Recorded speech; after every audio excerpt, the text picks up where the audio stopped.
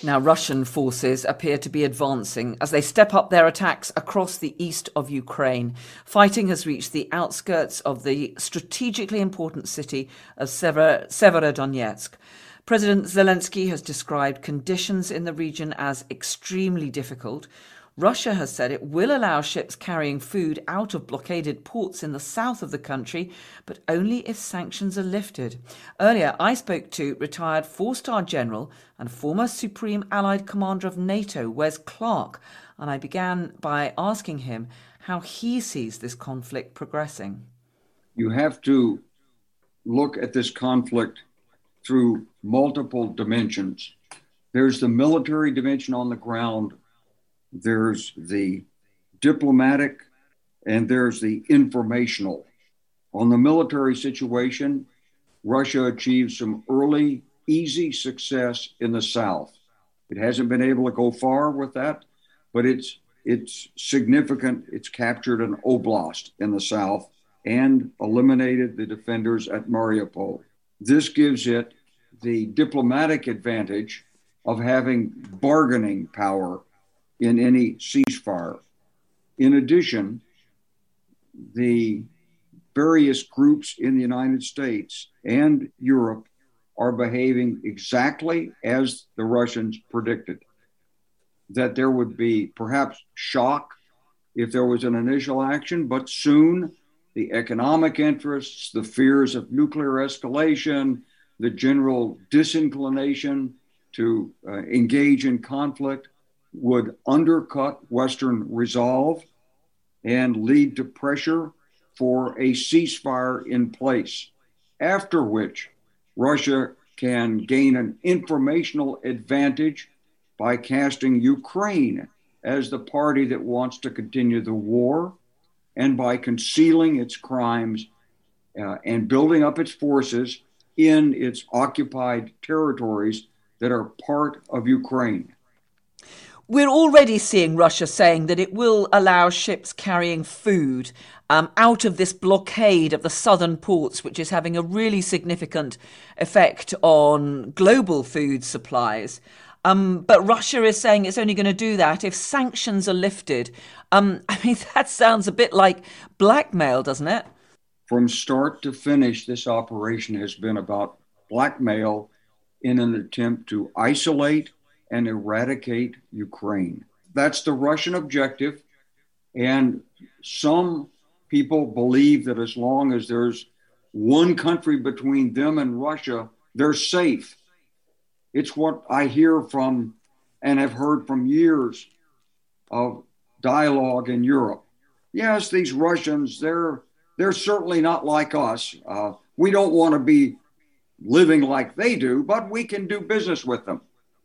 Well, can we do business with a rogue government that launches an unprovoked attack, engages in the most massive ethnic cleansing we've seen in Europe since World War II, torture, rape as an instrument of policy, Russification?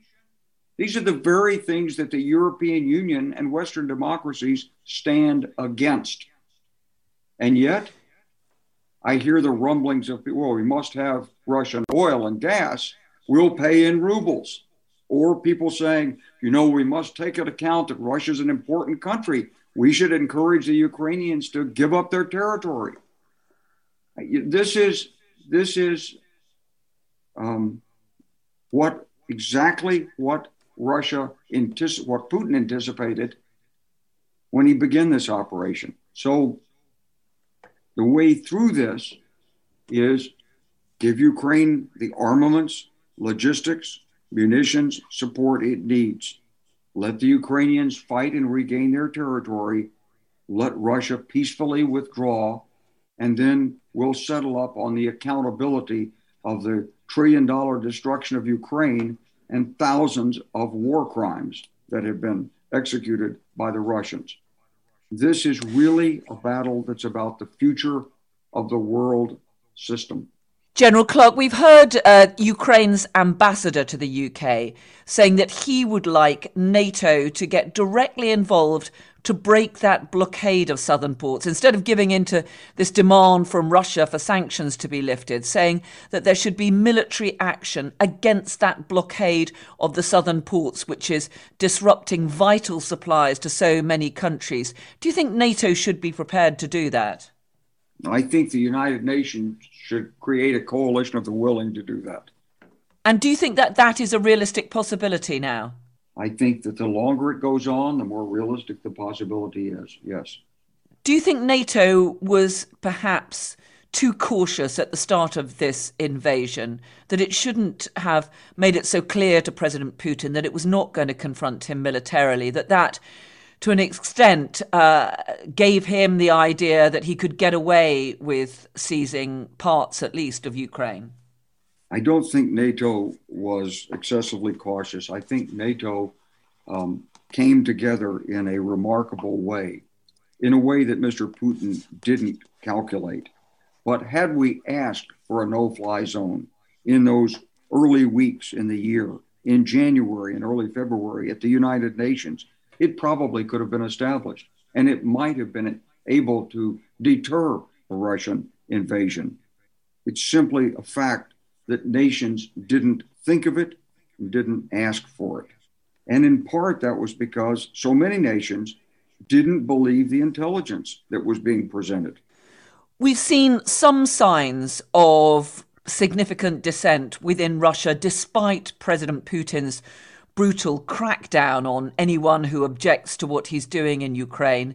A Russian diplomat at the UN in Geneva has resigned and so on. Do you think there is any chance that senior figures within Russia could turn against President Putin, given the loss of life on the battlefield and the isolation which Russia is now facing? Of course, senior officials in his government are aware of these factors. The question is whether they have the will to take action. And that depends on factors we simply can't know here. Is there any more, do you think, that the West could legitimately do to stop Putin, to remove Putin? I know the West is not going to itself inflict regime change, but is there some way or something more that the West could and should be doing now to try to bring about a change of course by Russia? Well, I wouldn't advocate regime change as a way of changing course of Russia. I would advocate supporting Ukraine, strengthening sanctions, and using international institutions to put pressure on Russia and continue its isolation. The way this ends successfully is by convincing Putin he can't win, starting on the battlefield and then continuing into the diplomatic and informational spaces. If that's done, he will withdraw. And just finally, President Zelensky himself has acknowledged that this conflict can only be brought to an end through negotiation ultimately. We've had figures such as Henry Kissinger suggesting that ultimately Ukraine will have to sacrifice some territory in order to find a peaceful solution. What do you think about that? Well, I think that it's premature and improper to speculate on what it might take to bring an end to the conflict through diplomacy, because Ukraine has said that they will not engage in diplomacy except through the recovery of their territory. And I think it's improper to tell Ukraine that it must surrender its territory in order to appease Western appetites for fuel, gas, and return to normalcy. The whole concept of the rules-based international order, starting with the United Nations, is a concept of collective security, that the world would unite against an aggressor in order to prevent aggression or roll it back if it occurs. Why is Russia exempt from following international law? That's the fundamental question that has to be asked. So I would cast it this way. I think in order to end the conflict, Russia has to agree to abide by international law and withdraw.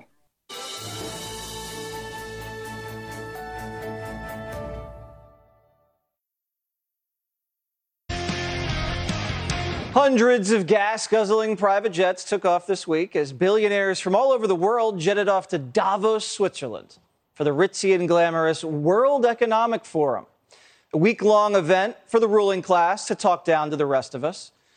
And it's not for everybody. It's an invite-only event. And once you do get in, they divide you by class. You get a white badge with a blue line if you're rich enough. You just get a white badge if you're married to someone important.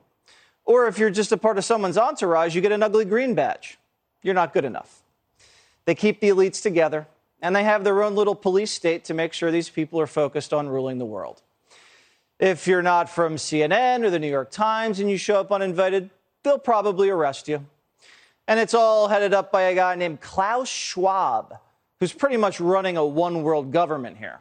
He kicked off the week by saying the future is theirs, not yours. The future is not just happening. The future is built by us, by a powerful community as you here in this room. We have the means to improve the states of the world. And the way they start is by tracking you. If you go deep in the weeds in what these people are saying at this place, they're openly scheming up some of the craziest plans you'll ever hear of, like tracking your carbon footprint.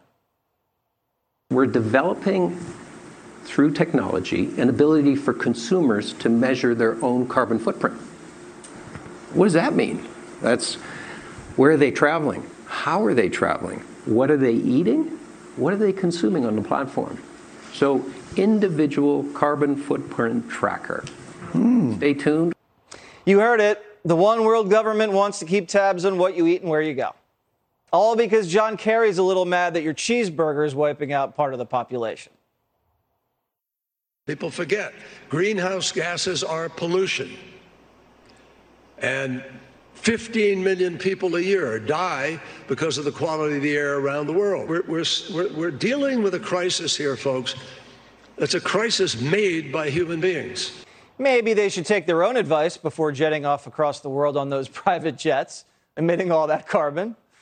But to them, they have more important things to focus on, like preventing the next pandemic, since it worked out so well last time. If it comes 10 years from now, we should have far, far better diagnostic technology. That is, be able to scale up every country within a month to diagnose their entire population. We're a little distracted right now, so getting the debate going is happening slowly. Yeah, a lot of people are distracted by inflation, food shortages, real problems. But the ruling class at Davos says, don't worry, it's all a part of the plan. We need to accept that there will be some pain in the process. The pace that we need will open up for missteps. It will open up for shortages on energy. It will create inflationary pressures, and maybe we need to start talking about that pain is actually worth it. If you have all the money in the world, the last thing you have to worry about is inflation. It's our problem, not theirs. They're busy ruling the world. And shady George Soros says if we don't make their ideas a reality, civilization is done for. Fighting pandemics and climate change, avoiding nuclear war, maintaining global institutions have had to take a backseat to that struggle. That's why I say our civilization may not survive. Believe it when I tell you, these people don't care about any of us. They're just a bunch of globalists hanging out and coming up with too many bad ideas. Rand Paul, Kentucky senator, and he joins me now. Should the American people be scared when the richest people in the entire world get together at a swanky conference and hatch these crazy ideas about how to make our lives better? Well, if they really cared, they could have ridden with me. I was on a plane this morning. I was A category on Southwest Airlines, and, hey, that's something. Wasn't a private jet, but they could have saved. When you're on a private jet, they're spending 5 times as much of a carbon footprint. So if they really cared about that, they could ride on commercial airlines, but they aren't. They're elitist. But the other real danger here that's even more danger than all their phony caring about carbon footprint, the real danger is this. Look how bad your government is in a country where you get to vote for these people. This would be a government, a world government, where you don't get to vote on anybody. This is everybody's worst nightmare. The bureaucracy that we have trouble in our United States because we don't get to vote on them, we vote indirectly. Can you imagine the one world bureaucracy of all these elitists and their private jets that would rule our country and we wouldn't get to vote? So I'm dead set against this. And they used to call people who talked about one world government, they used to say, oh, it's a conspiracy. And we would always say, no, it's in their mission statement. They say it at every meeting. That's what they're for. But lack of sovereignty means lack of freedom, and it means lack of responsiveness, and it's completely antithetical to everything our country stands for. Yeah, and I don't want to put down Bill Gates and these guys. They do a lot for charity. But when you hear them kind of just dismiss inflation or, you're going to have to go through some pain in order to kind of go with my idea. The American people hear that and they think, come on, man, you're not serious, are you? But it's not only insensitivity because they've never been to a grocery store and have no idea what things cost, but it's also that we now have a whole set of our political spectrum that's out there saying it's caused by greed. If you were in a third grade class, I would give you a failing grade if you told me inflation was caused by greed. That is the dumbest explanation, the most implausible, and that lacking all facts that someone would try to put forward. Inflation is caused by an increase in the money supply that increases the demand. It's done because we spend too much money. The Federal Reserve prints it up to borrow it. It floods the economy and drives prices up. If you don't understand that, they'll never get it any better. And my prediction is it's going to get a lot worse before November. What do you think about this tracking technology they're cooking up? They're going to track your carbon footprint. I think that these liberals are already stressed out enough, Senator. Yeah. Imagine when they find out everything they do is killing the ozone. They're going to go crazy. They're going to start yelling at us. Yeah, privacy is not much of a concern for these kind of people. So not only do they want to track you for your carbon footprint, the WHO has announced, they're forming a treaty, and it's going to be this treaty for the next pandemic. But in the next pandemic, it's not going to be a Washington-based mandate on vaccines or a Washington-based social distancing or masks. It's going to be an international one, and they actually want to track everybody with a QRS code. I think that goes beneath the surface right back here, but I'm not sure how they get it in you. But no, it's no laughing matter. It is very worrisome. But whenever they talk about it, they have absolutely no concern for privacy. And you're exactly right. They don't care about the individual. They don't know people like us. They've never been on a bus. They've never been on Southwest Airlines. They've never driven a car. Most of them have never even driven their own car. So these are not the kind of people we want telling the rest of us what to do. All right. Senator Rand Paul from Kentucky flies commercial. Let it be known. Thank you so much, Senator.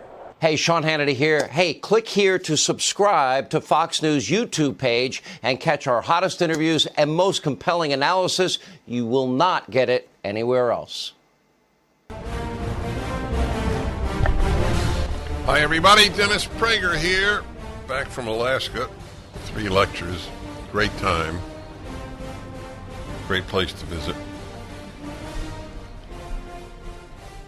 And if you like sunshine, you should definitely go to Alaska in the spring or summer, or probably early fall. You get it all day. At 10 p.m., it looks like 4 p.m. I want to go to Alaska. I've been there 4 times, but I've never been there in the winter. So I told the people to invite me to give a speech in the winter. I want to see what it is like to have very little sunshine as opposed to all-day sunshine. Welcome to the show.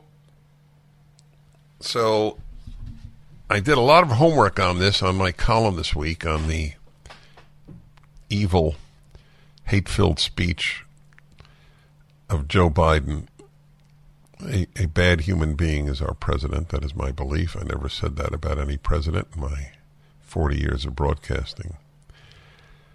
So he said in his speech, and it's in my column about his speech, he said, he listed a number of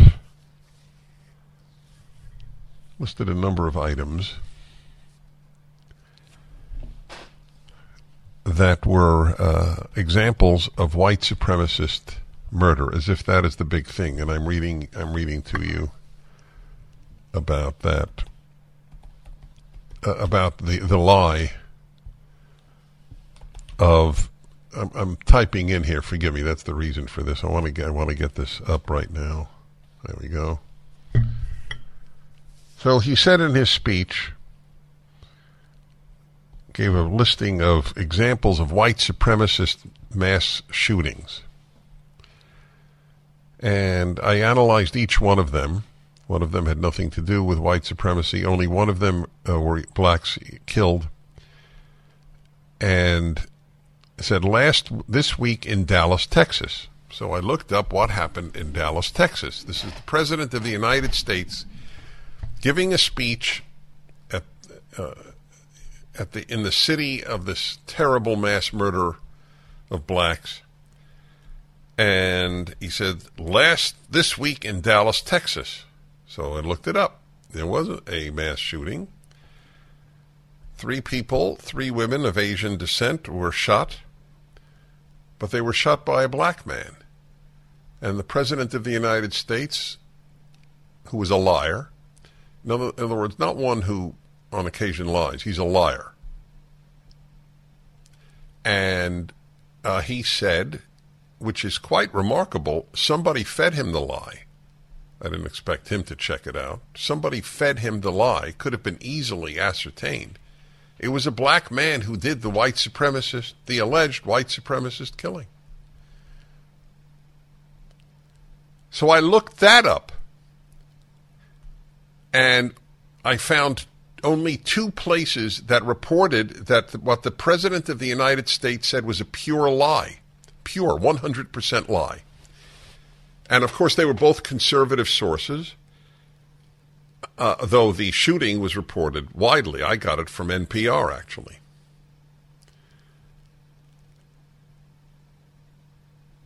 The entire world of mainstream media, not a single one, at least not that I could find doing a Google search, reported on the lie of the President of the United States saying that a shooting in Dallas was a white supremacist shooting when in fact it was a black man who did the shooting.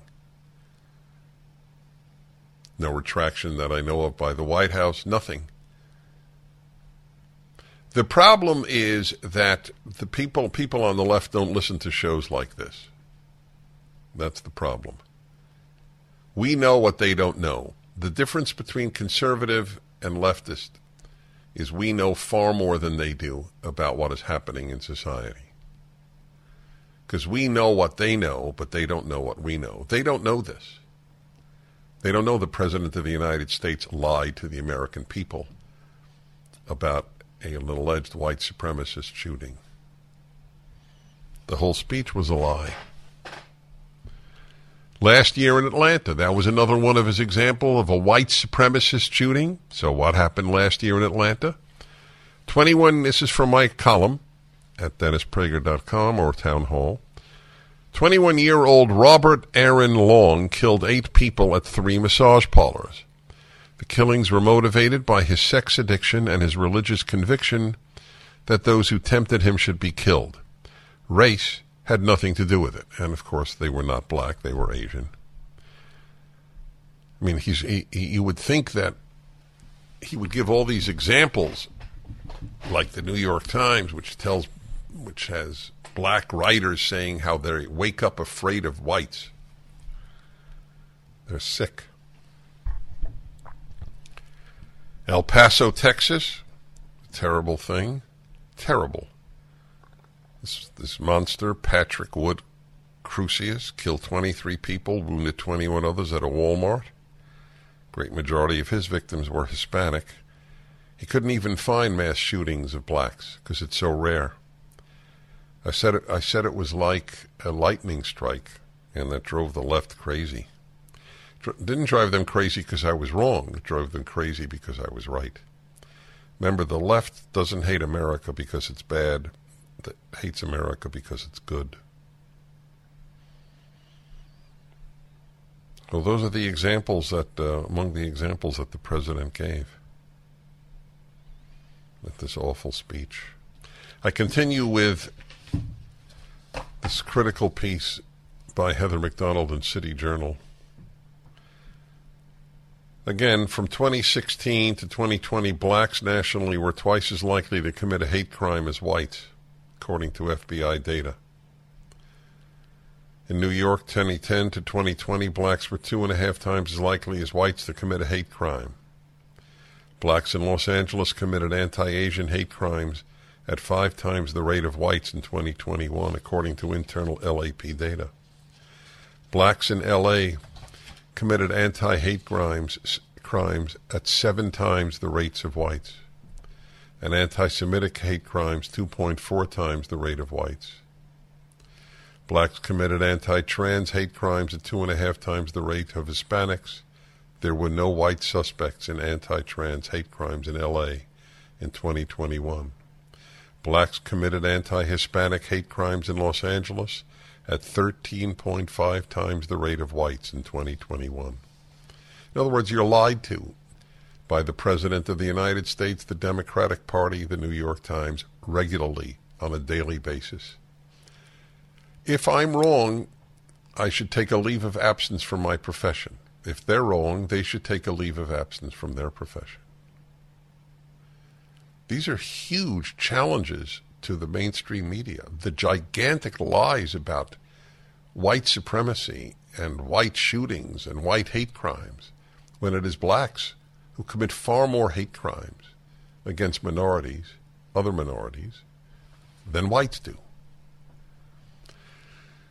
Yeah, blacks committed anti-Hispanic hate crimes in Los Angeles at 13.5 times the rate of whites in 2021. I'm reading to you from Heather McDonald. In the U.S., blacks commit the vast share of interracial violence between blacks and whites that is not classified as a hate crime, 88%.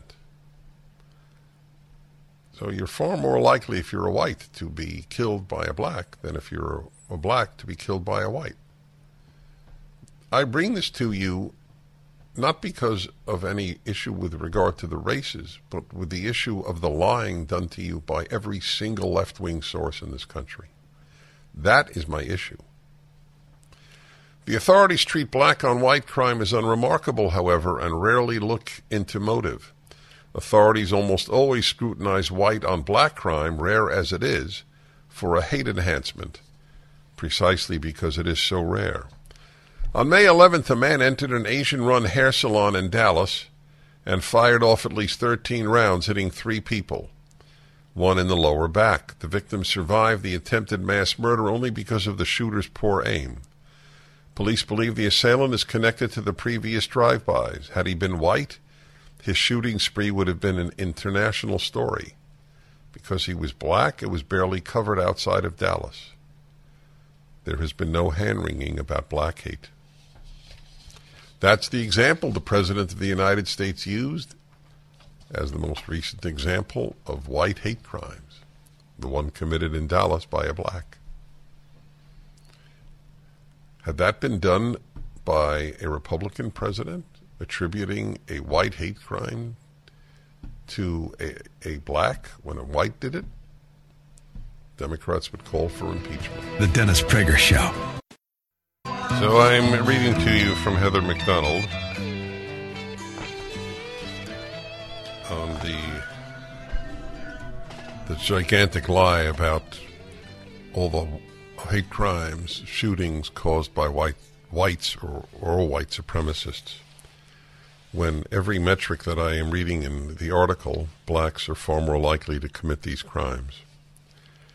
To the extent that the president cited a white supremacist hate crime in his hate-filled speech in Buffalo, and it was actually a crime committed by a black, Not a single left-wing source, New York Times, Washington Post, CNN, NPR, not a single one has reported the staggering error.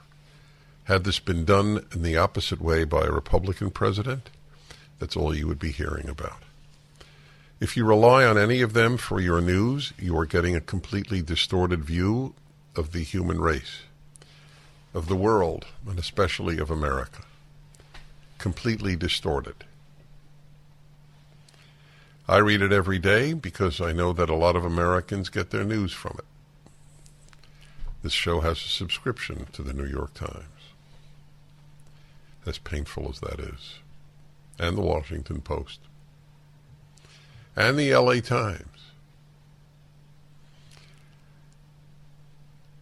As awful as the Buffalo Massacre was, Heather McDonald continues, it was almost sui generis. Sui generis means unique for its type. It's exactly what I wrote. Daily Mail picked it up. I don't know why. But they did, where I said it was that a white supremacist shooting at blacks is almost like a lightning strike. White supremacist shootings like the Buffalo Massacre are so rare that they do not show up statistically in the tidal wave of black homicide victims between the ages of 10 and 34. Blacks going about their daily chores in inner city areas do have reason to fear, but the threat is not from white supremacists. It is from other blacks. What do you say to that?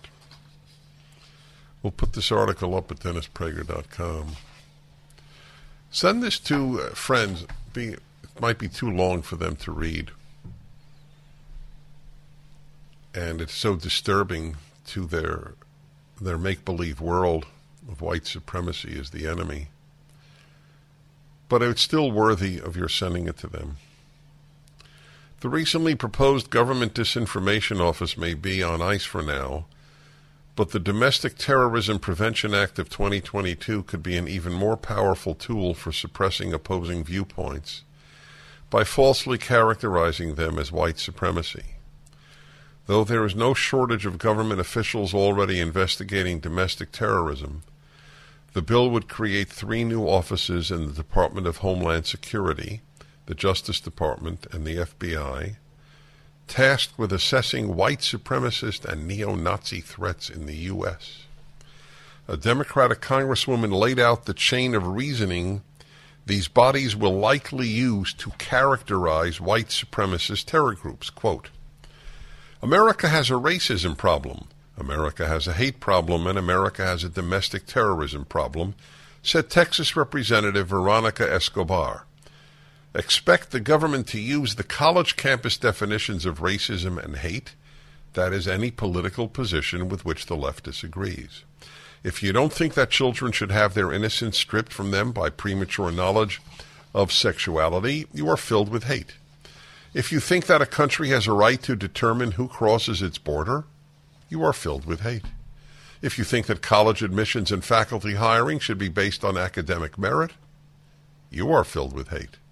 If you think parents should have a role in deciding whether their children are castrated, you are filled with hate. Those are the highlights of the article that I took to bring to you. That's an interesting one. Long Beach, California. Hello. Hello, this is John. John, it is. Hi.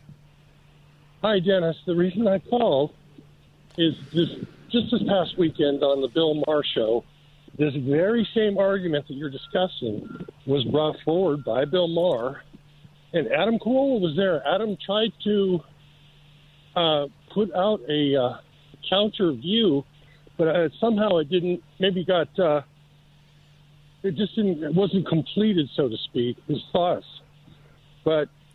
Well, unless you have the data in front of you, if I were, I've been on the show, and if I were on that show talking about this, I would actually do something I never do, is bring notes onto the show. I can't memorize the data that Heather McDonald cites, so I would just read it to Bill Maher and his panel and the audience and see how they react. And I would then say, look, either she's lying or the New York Times is lying. They can't both be telling the truth in the universe of logic that God has given us. So that would be a great moment to confront Bill and his panel and his audience and those watching with these data. It was a missed opportunity. Well, again, I mean, look, I'm very close to Adam, and he does a phenomenal. No, I know you're not. I know you're not attacking him or anything, or even criticizing him. My point is, I too would have been at a loss. I know the truth, but I don't have the data memorized. And nobody does. Maybe Heather McDonald does. So, as I said, if I were to come on the show, and I may, then I would bring these data with me, because there's no other way to say it. You can say till the cows come home, it's a lie that white supremacists are doing all these shootings. It's just a gigantic lie. And if as rarely as it happens, then that is what is focused on. I mean, the data that I read to you is just staggering. If you're an Asian, you're way more likely to be attacked, physically attacked, by a black than by a white, just to give one example. Now, why is that not dispositive? Why does that not count?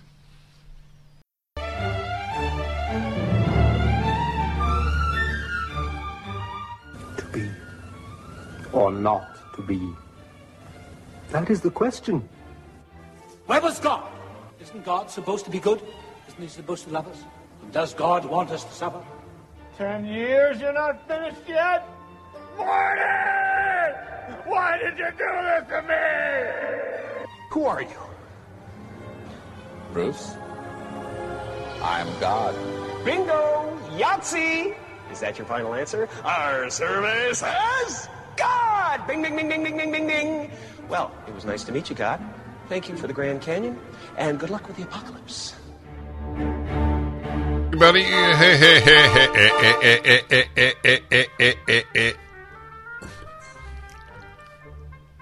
I won't tell you what happened here. I want to preserve Sean's dignity. So don't even mention Sean. I have nothing to say about Sean and what just happened. Hi, everybody. Ultimate Issues Hour, third hour every Tuesday. Gave a series of speeches this past weekend in Alaska. And a subject that I addressed is what I want to address today. One of my speeches I addressed this, and I'd like to address this today in the Ultimate Issues Hour, the big issues of life. I would call it the Wisdom Hour, but it would sound pompous. But that's what it is about. And there's no teaching of wisdom. You know why there's no teaching of wisdom? This is a side comment, but it's important. Why is there no teaching of wisdom at almost any of our schools? And the reason is because they're secular institutions, and no secular institution has wisdom. There are secular individuals who have some wisdom, or better, there are some secular individuals with wisdom. But there are no secular institutions with wisdom. And since we have traded in wisdom for knowledge, and you're not even getting knowledge, that's the joke. We thought we were. Well, at least my kids are learning facts, but they're not even learning that.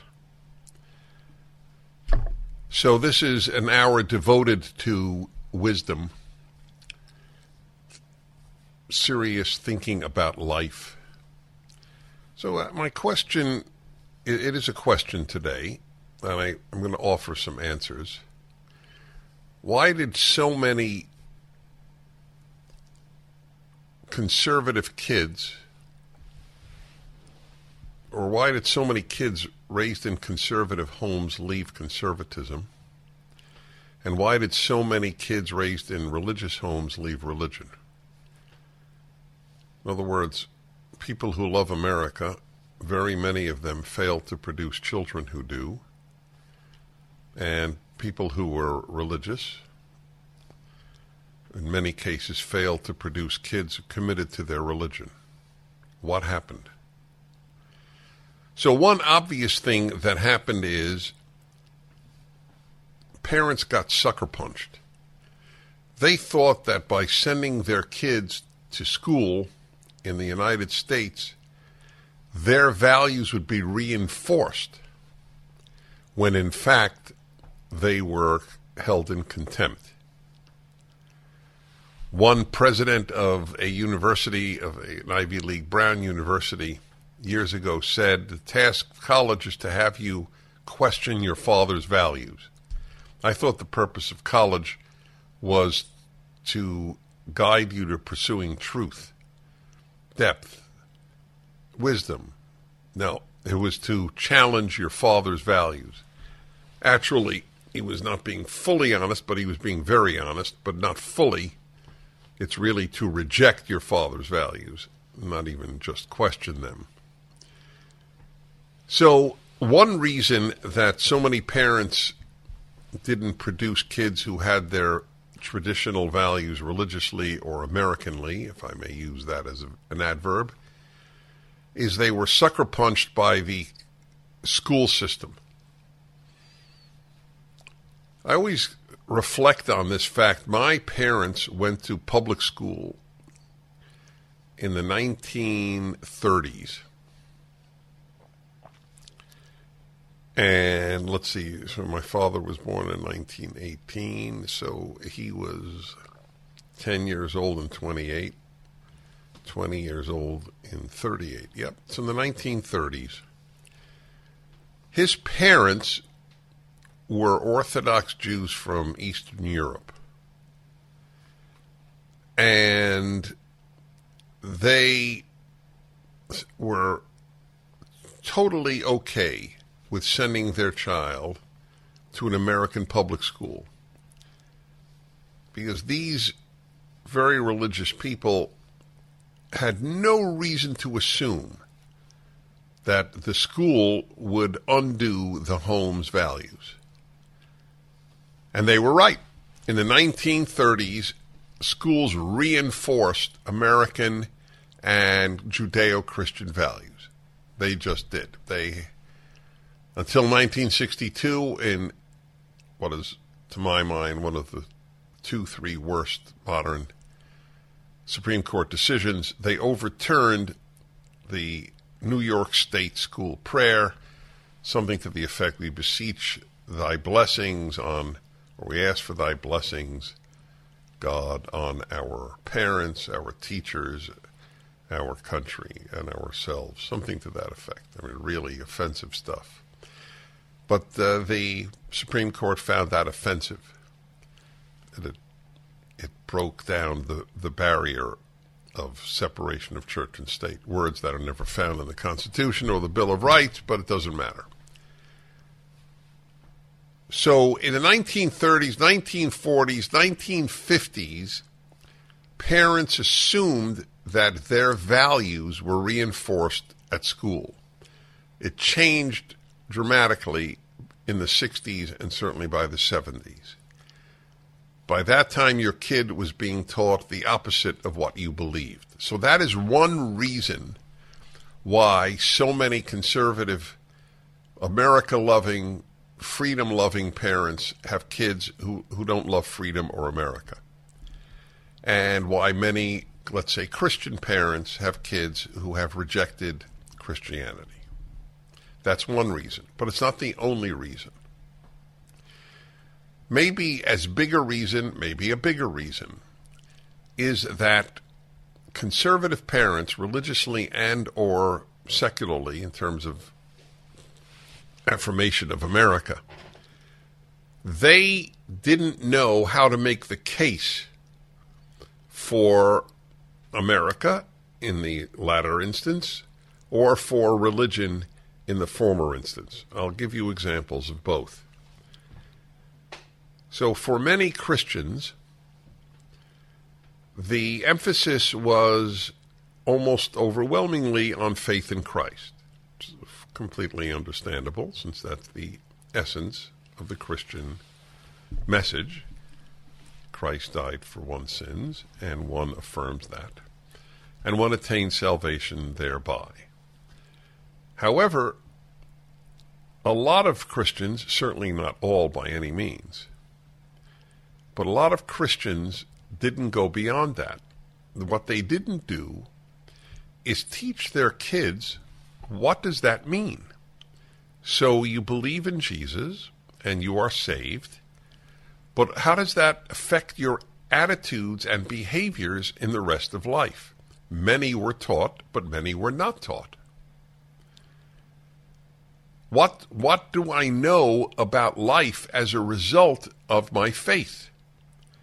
How do I apply that to, if you will, non-binary, the claim that human sexuality or sexual identity is non-binary?